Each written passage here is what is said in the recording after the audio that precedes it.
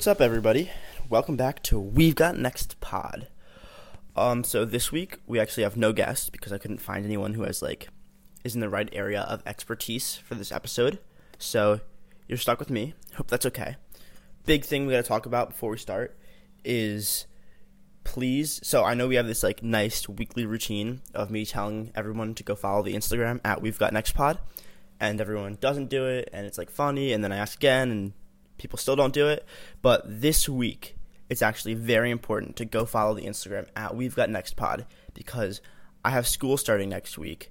So I'm uncertain about the future because I'm not sure how much time I'm going to have to put this all together weekly. So please go follow at We've Got Next Pod on Instagram so I can give you guys updates with what's happening about the episodes. If I have to stop, if I have to take a break or something, hopefully we can keep going, but I'm just not sure what it's going to be like, so please go follow the Instagram at We've Got Next Pod. Okay, so now let's get to it. So this week we're going to talk about how social media influences our worldview. So the reason we're talking about this is because I think a lot of people, but especially kids, we spend so much time on social media and on the internet in general, and that is how we see the world, especially in a time when most of us are stuck in our houses for so long. So the internet is your window to the world, and that's how you see what's happening. And also, at the same time, how you see the world and what you think is happening in the world influences your opinions and what you're going to think.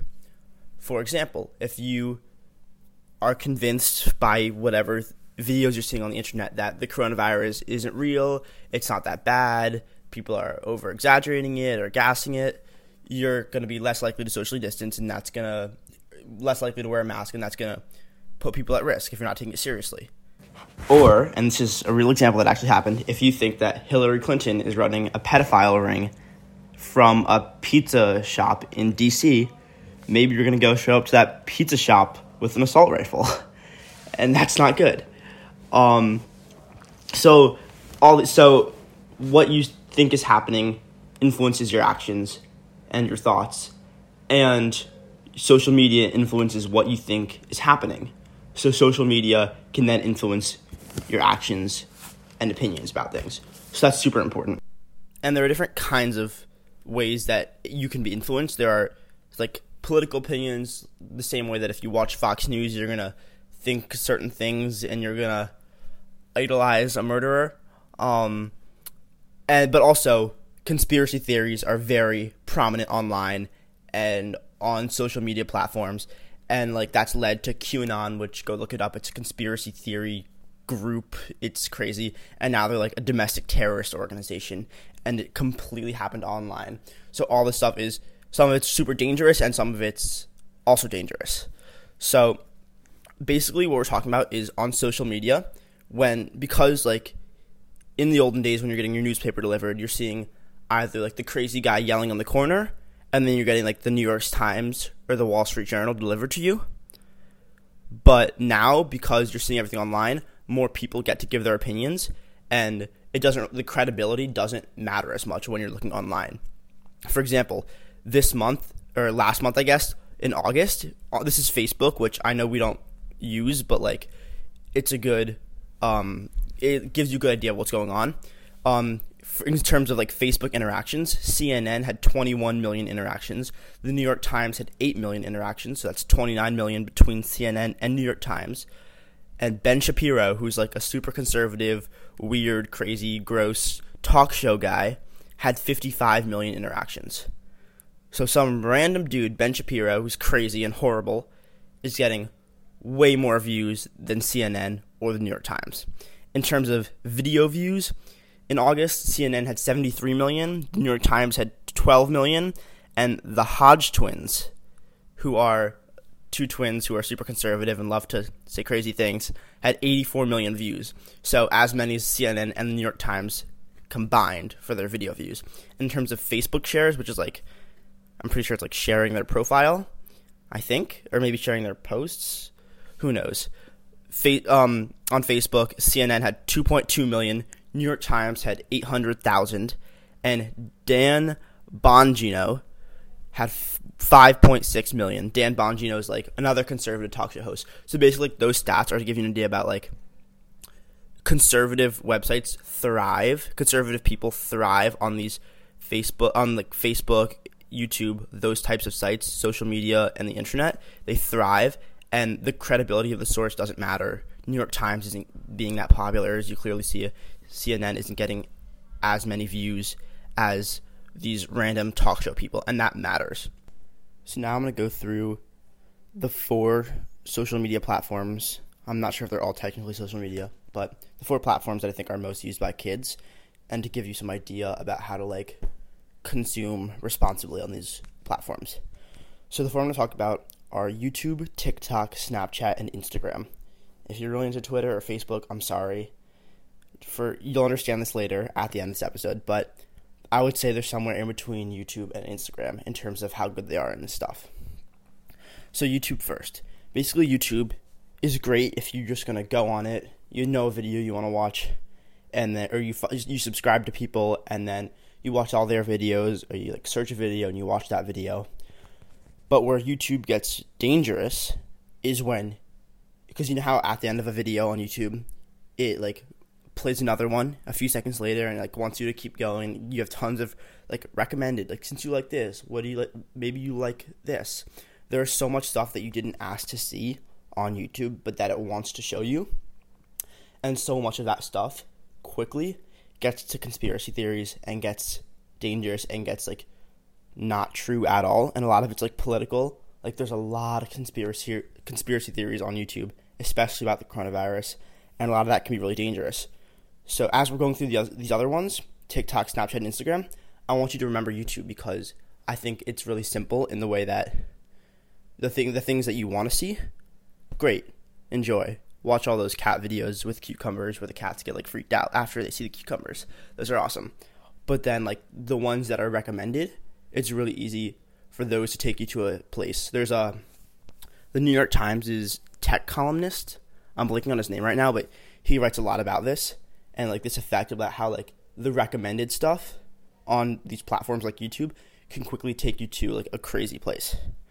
So next, TikTok is like YouTube on steroids, I think, because we're not going to talk about like the privacy concerns in terms of like China or whatever, or even just like the general privacy concerns with their formula. But TikTok, because like I don't know about you guys, but like when I'm on TikTok, you don't really go on like your following page. You go on like your For You page. So none of that stuff, you didn't ask to see any of it. It's all like what they're trying to push on you based on like what comments you looked at, what you liked, who you follow. But it's like not always the people it's like usually not just the people you follow. There's so much that you didn't ask to see and that you didn't know you were going to see. So like that can put you into a really bad place because you didn't ask to see it, but it's pushing stuff on you. And also especially with TikTok, because there are those like different types of TikTok. There's like conservative TikTok, liberal TikTok, sports TikTok, like all those different things. You can like, you're put into like this echo chamber. So you're going to think, like if you're on like conservative TikTok, you're going to think that everybody thinks like you. And you're not going to see opposing points of view because they're going to give you what you want to see.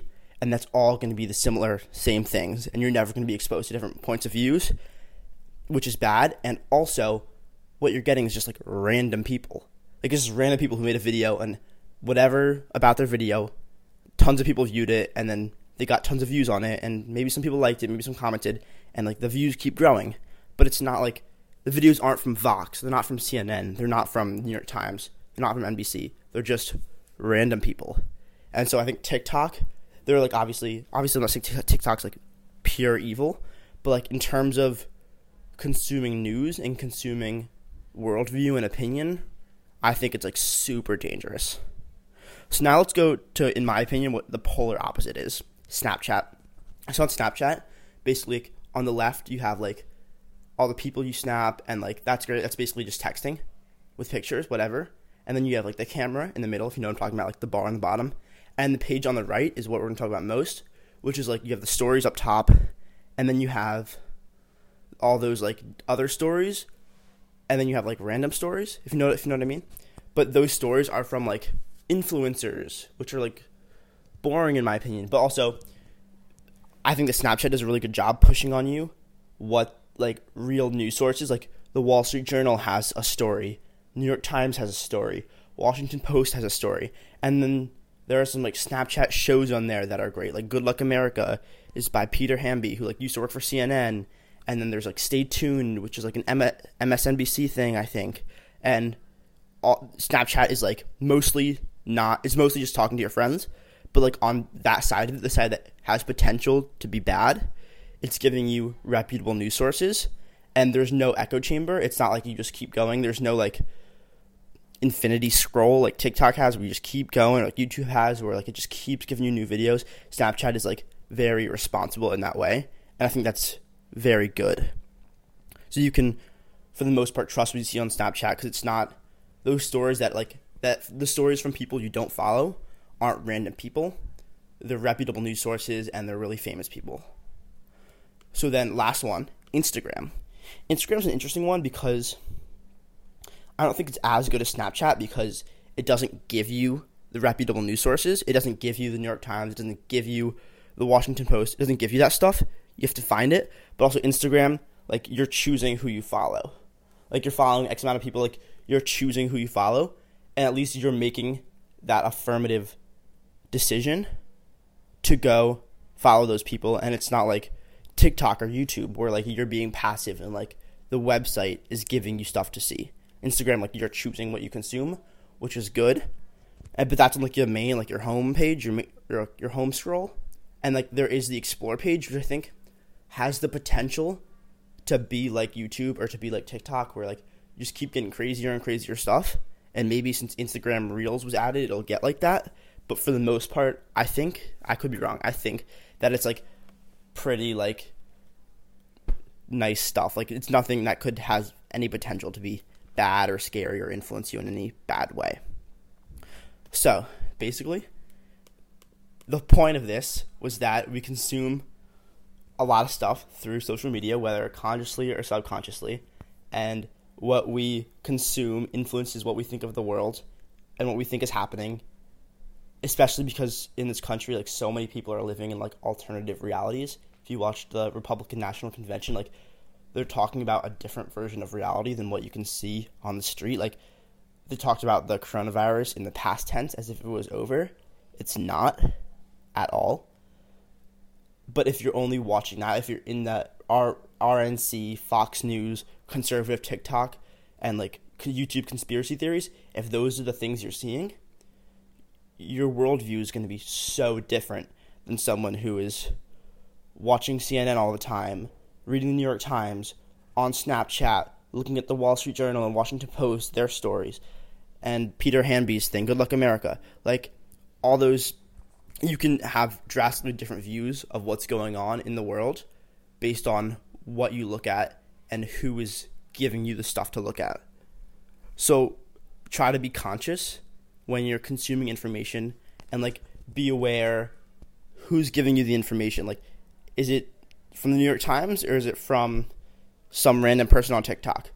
Know who's giving you the information and be critical. It's always, but especially when it's random people.